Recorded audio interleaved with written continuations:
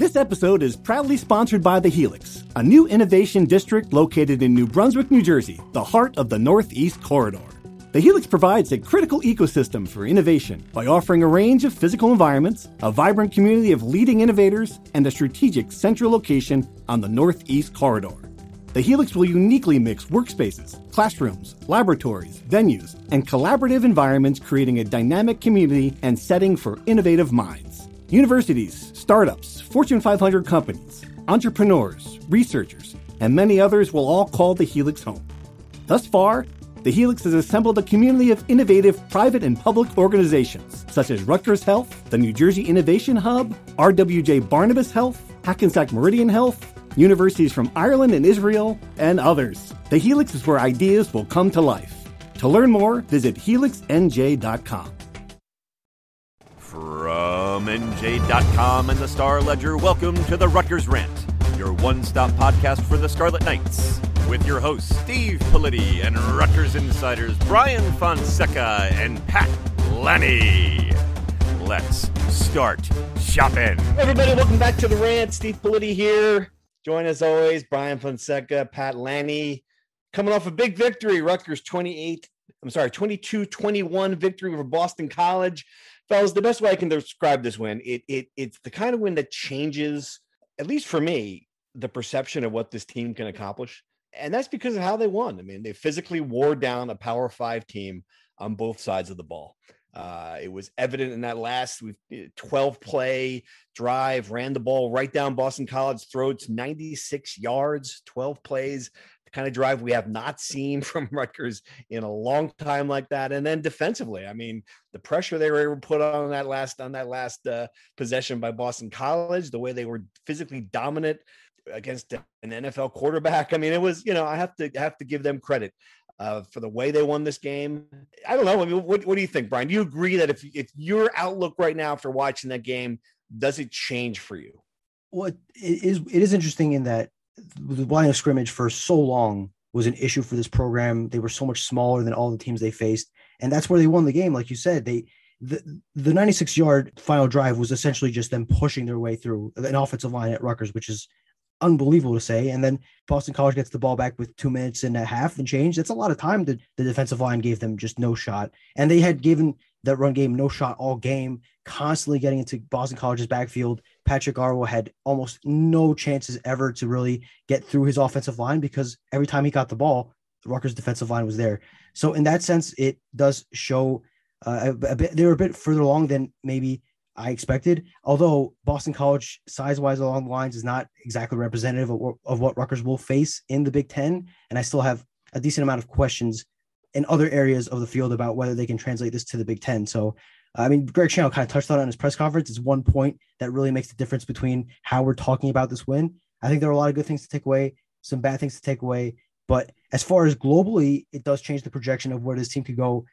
People are talking about a bowl game now, right, which would not have happened had they lost this game. So I think you really can't be anything but happy if you're a Rutgers fan with this win, but there are some concerns about the future if you look ahead. We're back, according to Brett Murphy, we're back in Boston at the Wasabi Fenway Bowl. I'm very disappointed. I Googled it. Apparently Wasabi is not a sushi chain restaurant. It's some stupid internet storage crap. So, but still, and that is a national perception thing. That's what happens when you win a game like this. I think it keeps the interest in the team a little further, Pat. And, and you asked the question today as just about how it changes the perception of getting a team better after a win versus a loss. It's and he admitted it. I mean, Greg Schiano was not sugarcoating. They've got a lot to work on. Saw it a lot with the penalties early on. Young first game jitters for sure. He said he had a list of it was a really long list of things they wanted to work on for next week today in the press conference. So you saw the penalties, you saw some early bad throws from Simon and Wimsatt. I think yeah, just a lot of things that got better as the game went on, and that was his whole message up at Chestnut Hill. We were better when the game went along, and that's what you're going to see this season, hopefully, from his perspective as well, that Rutgers is going to be a better team at the end of the season than it was at the beginning of the season, because this young team has a giant learning curve, and seemingly it accelerated in that game. So if they can keep that acceleration going, they're going to be better for it, down the line. All right, well, let's look at the quarterback situation, obviously, because that is the big focal point of the heading into the game, of the post game. And, I wrote it in my column on Sunday morning, they're going to have to figure it out for this team, for this season to be better than they hope. They've got to get the quarterback thing. I don't know if fixed is the right word. I don't even know if you have to get just one guy to be the quarterback. But you got to have to have better production from that position. I thought Wimsatt was in there. Certainly, they looked like they ran the ball better when he was quarterback. Clearly, they trust Evan Simon to throw the ball more. And, for all of we've kind of not having written off Noah Vedral. I wonder if in a lot of ways they're both placeholders for when Noah Vedral gets healthy. I mean, it's just a very interesting dynamic situation.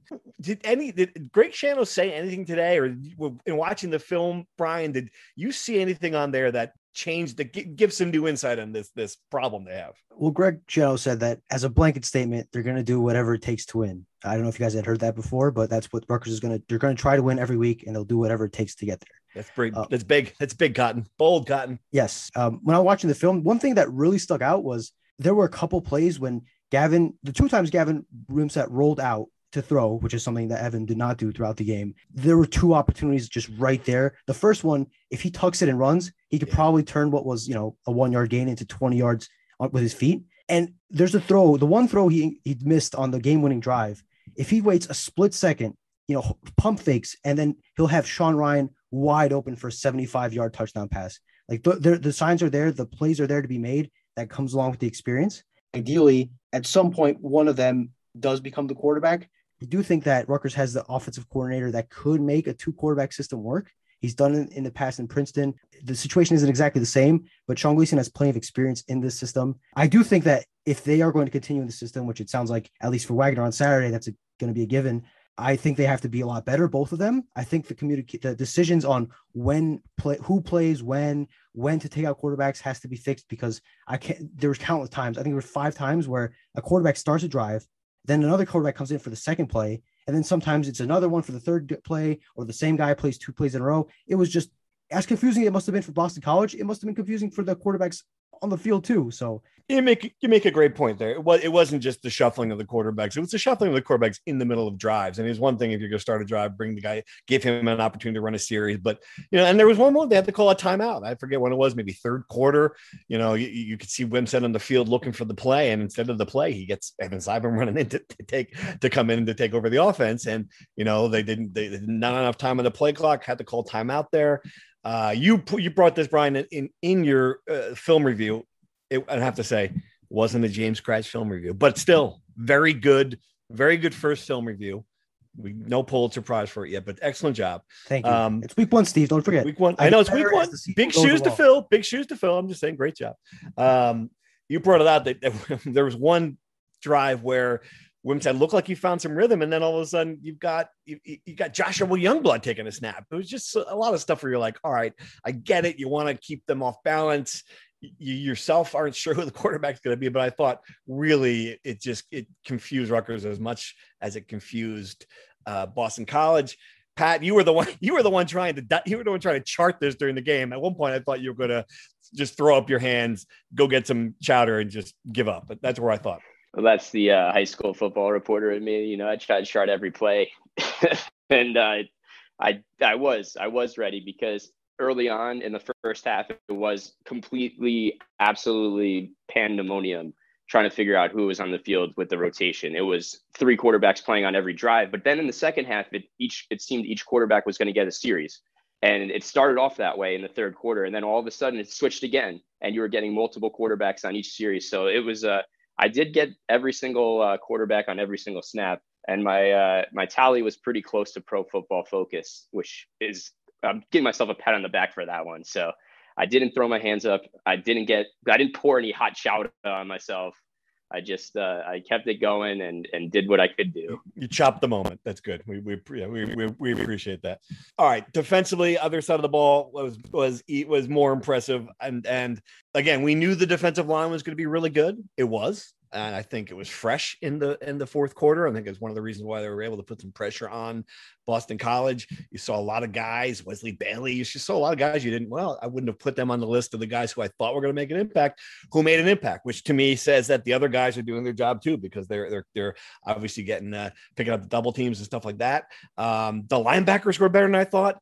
And the secondary maybe wasn't as good as we expected, but still late in the, two interceptions to one, a huge turnover that led to a touchdown. So, all right, if you were liking the defense when you watched it, Brian, what did you see in the tape that made you even more feel better about that day? Yeah, I totally agree on the linebackers.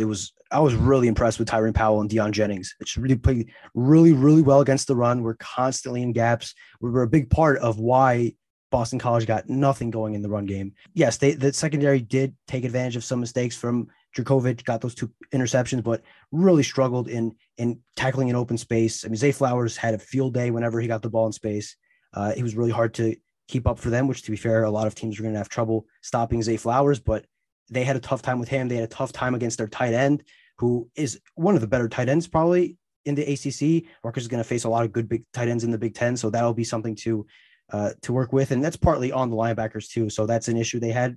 I mean, not to take away from their good game, but that was an issue there. So yeah, the secondary was probably the biggest surprise on the negative side on my end. I thought they would be a little bit better. I thought Max Melton had a rough game that didn't live. I think he is a lot better than the game he played. I think he would tell you as much.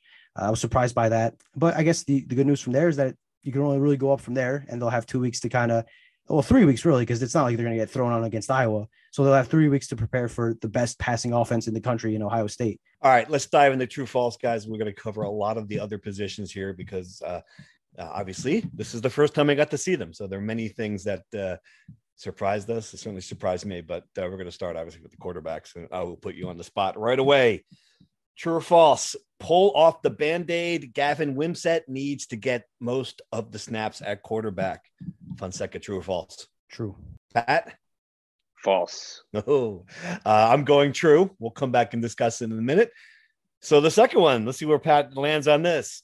True or false? Stop sleeping on Evan Simon. He is the best passer on the team. Lanny, true or false? False. False. You gotta go false on that after you went true. Okay. I'll give you my reason in a second. Okay. I'll give you my reason I like in a it. second. I like it. This is what it's for. Okay. Fonseca? Yeah, false. Okay. True or false? Let's face it. Noah Vedral is going to be the guy when he gets back. Pat, true or false? True. Yeah. Brian? Is who knows a fair answer? Or I guess I'll go with false. Okay, I'm going to go with true there too. I think that's what we're barreling toward. True or false? Greg Schiano was right to go for 2, down 14-12 early in the third quarter. Fonseca, true or false? The truest statement we've ever had on the segment. Wow, this is good stuff. Pat? True. Ooh, okay, I'm going false, too early to chase points, and it could have hurt them. All right, true or false? The most pleasant surprise in the game. Al-Shadi? Shadi? How do you pronounce it? Tell me how you pronounce this. Al-Shadi. Al-Shadi Salam. Most pleasant surprise. Fonseca, true or false? I'll go false, but he was a pleasant surprise, I agree. Pat? I'm going to go true because without him, they don't win. I think it's very true too. I had written him off on the depth chart before the game. Was already looking to the freshman. All right, true or false? Most pleasant surprise then Wesley Bailey. Fonseca, is that your guy? True or false? I'll say false, but because my biggest surprise is more position wise. All right, Pat, true or false? Salam was my biggest surprise. But Wesley Bailey played great. There's no question. Game. Absolutely. True or false? Biggest disappointment. Taj Harris. Fonseca, true or false? False, but close to. I'll put him at second. Okay, Pat, true or false? Oh man, tough. I'm going to say true. Yeah, I'm going true there too. Absolutely. Because the hype was so high coming in. I thought he was going to make a big impact. He only played 11 snaps. All right, true or false? Finally, biggest disappointment, Max Melton. Is that your guy, Fonseca? True or false? True. I was going to say the secondary in general, but Max Melton. Yeah, true. Yeah, true. So, yeah, I mean, obviously we got your answer to that one already, Pat, so we know it's not Max Melton. But, yeah, and I look back, watching that game now, let's go through these and talk about it because there's a lot of things here. I don't know if we were too hard on Max Melton. The first touchdown was just a great play by Zay Flowers, an NFL prospect. He came back and caught an underthrown pass. Second play looked like touchdown. He looked like he slipped. And then look at the other big Zay Flowers touchdown might have been against the zone defense. I mean, what did you see watching that film, Fonseca? Yeah, I agree. The first one, there's really not much Max Melton could have done. I mean, that was just an insane catch from Zay Flowers on an underthrown ball. And the third touchdown was against the zone. Zay Flowers just got a ball in space and just ran through the entire Rutgers secondary. Yeah, that was tough. All right. So, but for me, Tosh Harris, and I guess I just assumed him coming in, Syracuse, big play receiver, a position of massive need, a lot of hype, 11 plays. We asked Greg Shannon directly about him, and you had to follow up to make sure there wasn't discipline. I mean, give me a sense of what the answer was from Greg Shannon and whether or not you buy it. Greg essentially said it was down to competition, that he was slowly ramping up his reps. He's a newcomer, and he's kind of hoping that as he learns, he will grab more reps in a bigger role. I'm not sure I buy that for two reasons. One, the other wide receivers did not have particularly big day. The biggest day of the wide receivers was Aaron Cruikshank, who had 2 catches for 19 yards. Sean Ryan had a couple of opportunities for big catches that he didn't make, partly because of the quarterback, partly because of him, unless he's talking about getting beat out in practice, which I guess is fair enough. And Greg said, he's a newcomer acclimating. This guy, he transferred in during the spring. He was in spring camp, had a big spring game. He participated in training camp. I think he's had enough time to kind of acclimate. So I think Rutgers fans should hope that Greg Schiano is telling the truth, and that it is taking a bit longer for Tosh Harris to acclimate, because if he does become the player he was at Syracuse, that's a huge bump for a Rutgers wide receiving core that's replacing Bo Melton. And if he doesn't, I'm not sure they have a guy that can reach that gear that he can. Yeah, it certainly didn't look like they had a guy in that game. Sean Ryan was out there a little bit. Cruikshank again, he certainly, in scoring the touchdown, you can tell he's healthy. I mean, then that's the most important thing. Wasn't as big a factor in the return game. A lot of people had questions about that. We'll get that when we get to reader questions. But overall, I mean, yeah, they're still looking for that guy, and that was a really big question going into the game. I thought Tosh Harris would answer that. The reason why they brought him in as a grad transfer, and we didn't see it in week 1, so that's interesting. All right, going for 2. Give me your best. Fonseca, give me why you thought that was the right decision. I second guessed it at the time. I didn't think they were going to get it at the time. They didn't get it. I just thought it was chasing points too early. Then they were down 9 points, and then you're down 2 scores. Why did you think it was the right call? They had to go for 2 anyway because of the missed extra point, right? It's better to go for 2. They didn't have to go. Why do they have to go for 2 then? They could have scored. It's still the 1 minute in the third quarter. They could have scored. A million things could have happened points wise between there. I'm going to go with game flow in that. I'm going to go with game flow in that situation. Like, it felt like the game was kind of just at the point where they needed a 2-point conversion. So that's why I went true. Okay, you think that they think it was just situational? Right. It was right after they recovered the fumble. They had a little bit of momentum on their side. Why not go for it then? Of course, you can always second guess the 2-point conversion, but I thought they had a little bit of momentum on their side, and that's why the analytics are on my side. Are they on your side? Of course. They're on my side. If you check the chart, you go for it. Come on. Okay. So I'm pointing towards the chart. That's my that's my reasoning. All right. Okay. Fair enough. It didn't matter in the game, but they at the time. Anyway. All right. Are you more of a gut feel kind of guy, Steve? Are you like I don't know what I am. Good question. I'm a second guessing kind of guy. All right. Let's go to the quarterbacks. All right. A friend of the pod made a point that maybe they don't need. This might just be for better for this team in particular to play 2 quarterbacks. I didn't think it was in week 1. I wrote that they need to find who their guy's going to be. And I still think it's Gavin Wimsatt. I think when he's out there, you can just see the talent. I'm willing to let him make mistakes to have him get a chance to show that, and I guess that's just how I feel about it. Taking him off the field, throwing him back in there, it can't be good for his continuity. Am I wrong?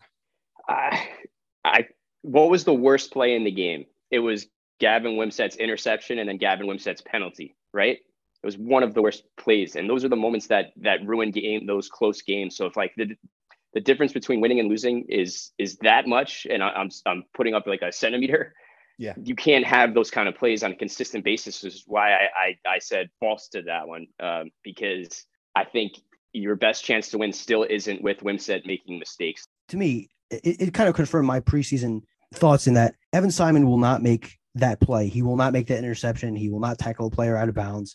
He won't take the risk and possibly make a play that could change the game. But he has no chance of making that 48-yard run that Wimsatt did. He has no chance of rolling out and finding, creating, making stuff happen with his feet. Like I said, the floor is a lot higher with Simon in that he won't make mistakes, but the ceiling is so much higher with Wimsatt.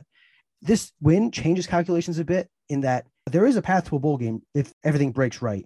If they had lost to Boston College, I would have been all in, play Gavin Wimsatt, get him a whole year of experience. Now, I'm not as sure, but I do think that in the long run, playing Gavin Wimsatt, letting him get through his mistakes, which he's going to make at some point anyway, every quarterback does in their development, getting those out of the way early and getting him ready for the back end of the season and 2023, probably the best long-term play. But I think there is an argument to be made that doing, quote unquote, whatever it takes to win, maybe the 2-quarterback system is the best way to go. I mean, there's a definite path to a bowl game. They're going to be 3-0. So they're halfway there. I don't see a scenario where they lose.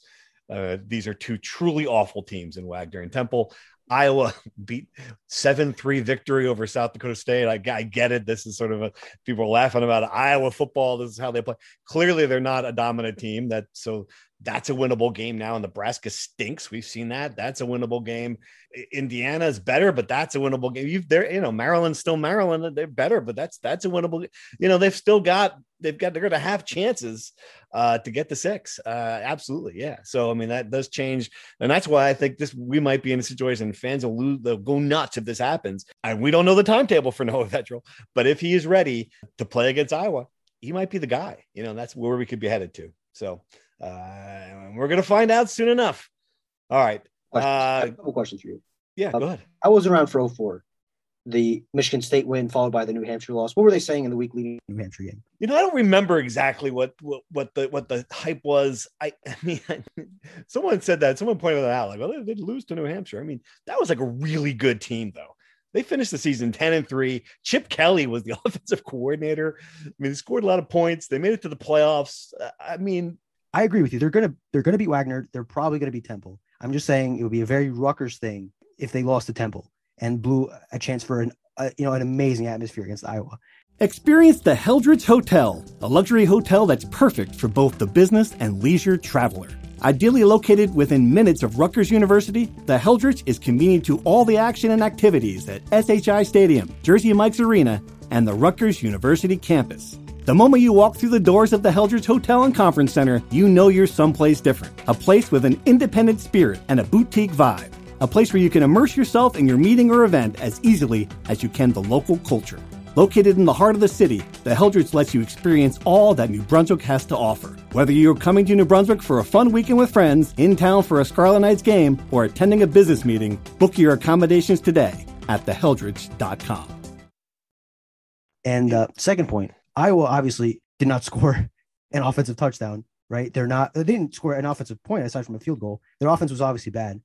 But do you think Rutgers could score 7 points on Iowa on that defense? That's what I come back to. I know people are getting fired up given that those 2 scores that happened this weekend. I just want you to consider, that Rutgers offense, that line is not moving Iowa's line the way they move Boston College. Yeah. And Gavin Wimsatt, and they're not running the ball for 200 yards either against Iowa. Right. We're getting too far ahead of ourselves. I'm just saying, before people get really excited and start thinking about a 4-0 Rutgers team going to the shoe and pulling off the upset, let's pump the brakes, 2 or 3 times. Yeah, but the point is it will be 3-0 and they will have a chance. Certainly you would agree that they would have a chance to beat Iowa. It's not like looking a few years ago and you're watching this team, it's okay, well, forget it. That's an L. I mean, that's a touchdown game. That's not a negative Nelly like me will admit that, but I am just saying it's a touchdown game because Iowa's offense stinks and their defense is really, really good. So that game is going to end up like 6-2. Yeah, they're just bludgeoning each other with rocks and that Piscataway. It'll be a fun day. But you're right. We have gotten too far ahead of ourselves. Oh, but Iowa's punter. That's going to be a good punt off, apparently. He was the Big Ten player of the week, I saw. So that's Adam Korsak's got some competition. That's another dramatic turn of events. All right. Good stuff, guys, on True or False. All right. Insider question, guys. Everyone, thank you for sending in your questions. We had about like 75 or 80 questions from our texting folks. If you are not one of our Rutgers insiders, subscribe now while you can. Get in. We had a lot of fun with texts throughout the game, and obviously just a ton of great questions. All right, let's start here because this one came up 6 or 7 times. I listened to the Boston College head coach post press conference, and Jeff Hafley stated that he knew that Vedral was not playing about a week and a half or 2 weeks ago. What gives? That's from Mike Jackson. Another one wanted to know a peek behind the curtain. Did you guys know? How would Hafley have found out? So there's just a lot of questions about what happened with the injury. All right, I'm just going to start here. As I mentioned last week, when we see a practice, it is off the record, quote unquote. That means we cannot report what we see. So yes, both you guys, I was not there. Both you guys were there for the injury. We were aware of it, couldn't report it. And that's just the policy that Rutgers has. How did Boston College find out? There's still 250 people who were at practice. It's not like Boston College recruits the same area in the state. They have, high school coaches. There's a million people.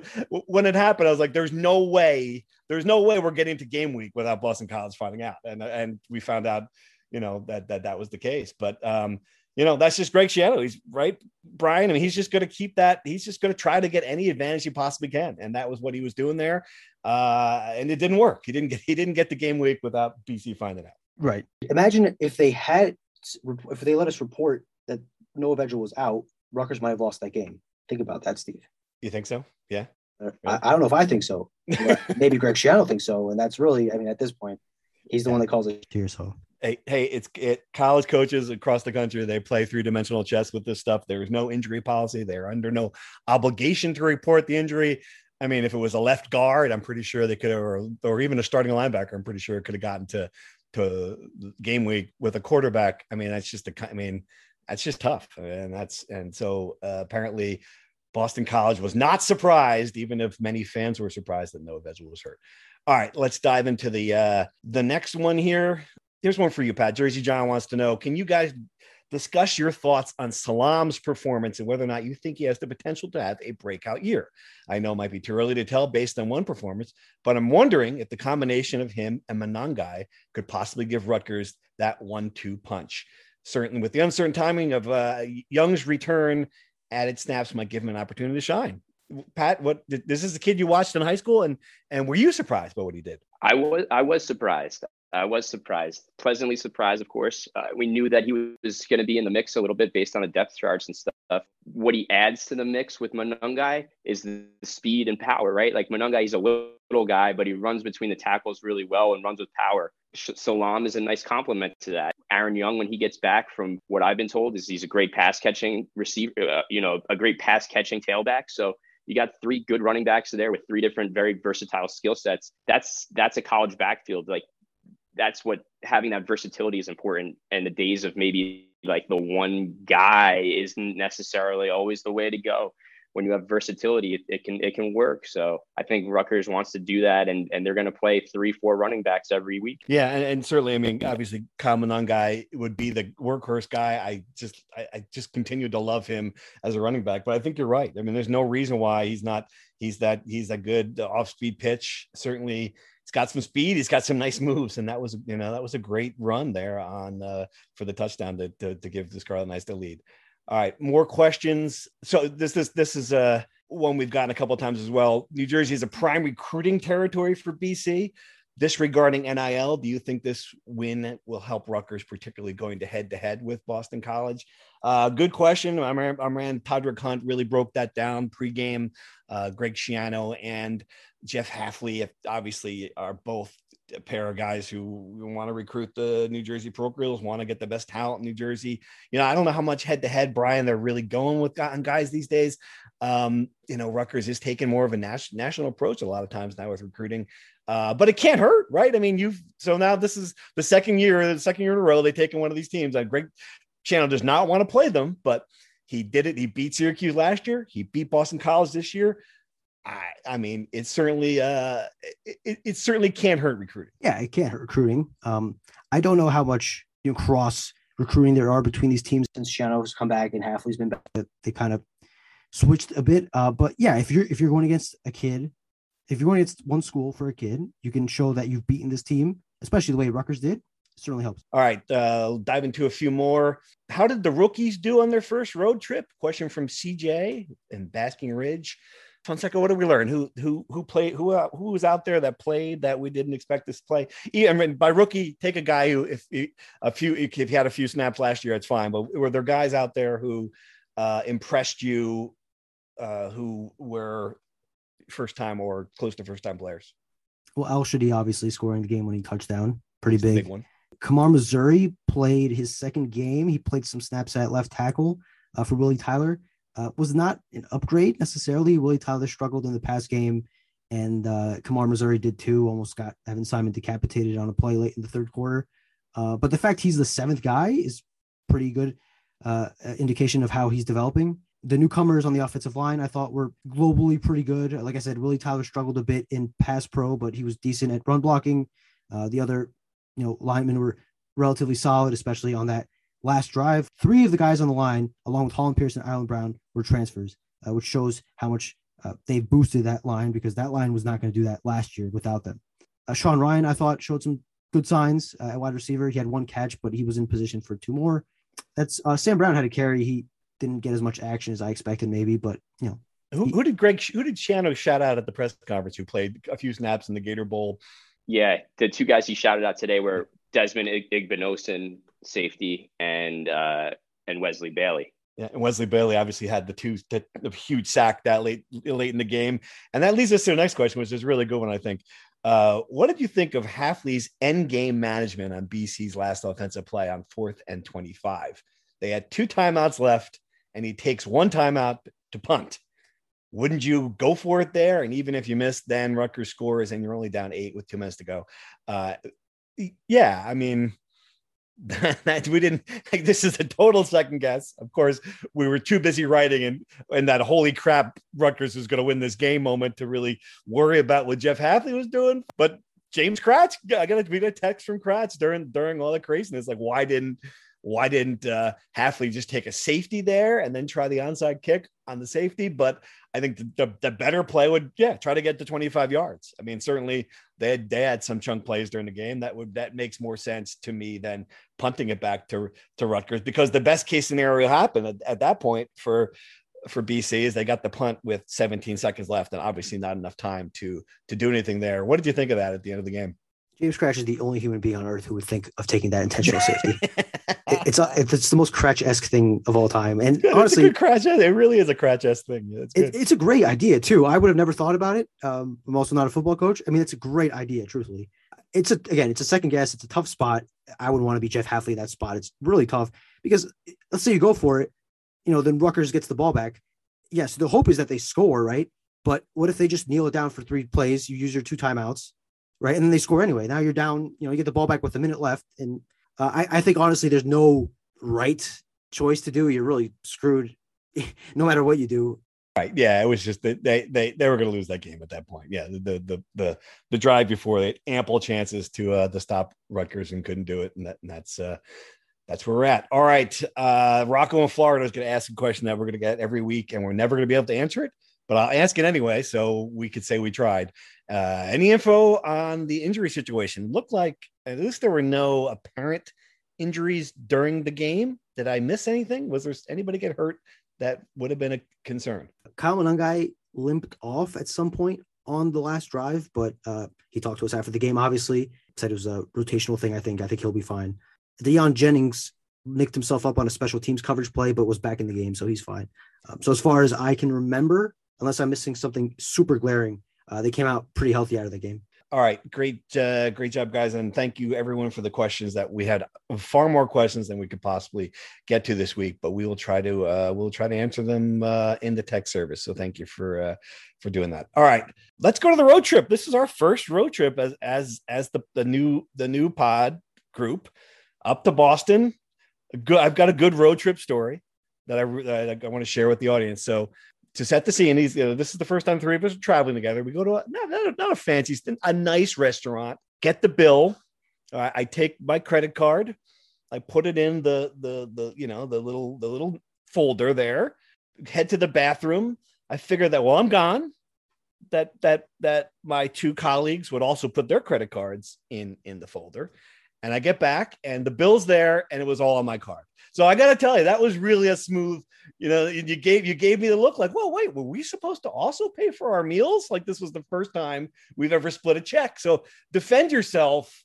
Fonseca, what was that? Did you plan that ahead of time? I like the idea that I believe that you guys were laughing like hell when the waiter came and took the card. That's what I want to believe. Lanny and I game planned while you were in the bathroom to do the whole thing. I wish I could say that. No, it's week one, Steve. I said, for many things, I'm learning. It's my first road trip. I'm a rookie. Uh-huh. I thought one card was more efficient. That's you good. live and you learn. And I will add, Steve, the day that we went to lunch when we recorded the first podcast that I was on, when I hit the Seton Hall car, you also did put down your card and paid for the whole thing. So there is precedence. That is a good point. Fair point. Yes, when you rammed into the guy with the Seton Hall sticker. I forgot about that. It's a good point. Okay, good defense. Fair defense. I'll give you that. Okay. All right. Good road trip, though. Lanny, did you enjoy your first road trip as Rutgers beat writer? I mean, hotel was okay. Kazumba convention at the hotel. That was kind of fun. You know what Kazumba is? I didn't know what Kazumba was, but they were like it was terrific. I had no idea. I had no idea what Kazumba was. I obviously found out. That was great. The stress of the game was tough, charting every play. I was like losing my mind at some points. It was stressful. And then, of course, the rewrite is always stressful. So I will always remember my first Rutgers game for sure. Road trip, though, overall, great success. You were a great driver. I did. Yes, I did get us home quickly, which was good. So we'll keep that in mind. All right. Predictions. We were all at least half wrong on our prediction last week. I was 100% wrong. I thought Boston College would win and cover. You guys at least got Rutgers to cover. So you were 1-0. I am 0-1. You were leading. Fonseca, do we have a line? We have a line on Wagner yet? What's the line on Wagner? We do not. FCS teams do not drop lines until I think either the day before or the morning of. So okay. So we'll have to wait a bit. Can we pick a line? What do you think the line should be on this game? Rutgers minus 69. How about that? 69 seems nice. Let's go. Seems a little high. Let's go with Rutgers minus 34.5. 30. That's it. Okay. I think it's higher. All right. Let me change it. All right. Give me my third crack. All right. 42.5. That's good. 40. I think that's the right number. It's exactly the right number. All right. So our Vegas line is Rutgers minus 42.5. That's the one that'll count. No matter what they come up with, the Vegas comes up with 18. We're still stuck at 42.5. All right. What's your prediction, Fonseca? Who are you taking? I'll go Rutgers 49, Wagner 3. They do not cover. They do not cover. You're going to give them a field goal, though. Wagner's going to kick a field goal. They're playing their light. They're for their lives out here. They've lost 21 games in a row. All they have is their pride. So They're going to have to score something, you know? Yeah, bring some points back to Staten Island. That's good. That's a great point. Okay. All right. Lanny, what do you think? What's your score in this one? I'm going to say 42.5. Rutgers covers, and we're going to go 54-10. 54-10. They do give up a touchdown. Wow. Okay. Yeah. I mean, we're all going to go in the same direction here. Wagner is really bad. I added it up, but they're 21 straight losses and they've been outscored by 3 touchdowns and an average in that stretch. Obviously I'm not going to kid you and pretend I know anything about Wagner, but I do know that Greg Shannon will not call off the dogs in this game. They will try to score as many points as they possibly can in the first half. They're going to run the ball over them. They're going to want to get the passing game going. I think it's going to be Rutgers could break 60 in this game. That's where I'm going to go. I'm going to go like 61-7, that kind of score, 59-7. I don't know. We'll figure out what the number is, but I think it's going to be a breezy win. Rutgers fans will enjoy their first boardwalk experience. A lot of new wrinkles, fireworks display, a lot going on that'll be of more interest, I think, than the actual football when this is all said and done. All right, gents, any final thoughts? Fonseca, what else? Send us off here. One very interesting thing that got lost in the mix is this weekend, Rutgers hosted 2 pretty big basketball prospects. Bayfall, 5-foot center, 5-star, not 5-foot center. That would be hilarious. A 5-star center from the class of 2023. Him and Papa Conte are the two candidates to, or rather, two prospects that Rutgers is really pulling for to replace Cliff Omori, who is probably gone after the season. The fact Rutgers got Bayfall on campus is very good. I don't think their chances of landing him are in particular. It seems like he's an Arkansas lean at this moment. And it is stunning, probably the biggest recruiting win Steve Pikiell has had if he can pull him out of Colorado. I don't know. I think Papa Conte is more likely, but Rutgers is really fighting an uphill battle with both. Either would be tremendous. I am not particularly optimistic for Rutgers on either. But yes, and then Olympic sports, women's is on a tear to start. They were ranked number 3 to start the season, and they are down to number 9. They took that personally and beat Temple 7-0, and they could have beat Temple 100-0 if they really wanted to. So a good start to the season for the ladies on the soccer pitch. Why did they drop from 3-9 if they hadn't lost the game? I don't understand. Yeah, the coaches poll is not exactly a science, and okay. I think the argument is strength of schedule, which is obviously my favorite argument to make about anything. But I think they'll move up after this week. Very exciting. Women's soccer. Rutgers is a women's soccer school. Papa Conte, I'm rooting for him just because he would be in the top 10 all-time name category for the Scarlet Knights that is a first-class name. So let's hope we get Papa Conte on the roster. All right. On that note, we'll come back next week. We'll talk about the Wagner game. We'll see if the quarterback situation shakes out a little bit. And again, thanks for listening. See you then. Thank you for listening to the Rutgers Rant. To participate in the conversation and receive live updates about the Scarlet Knights directly to your phone, sign up at nj.com/insider.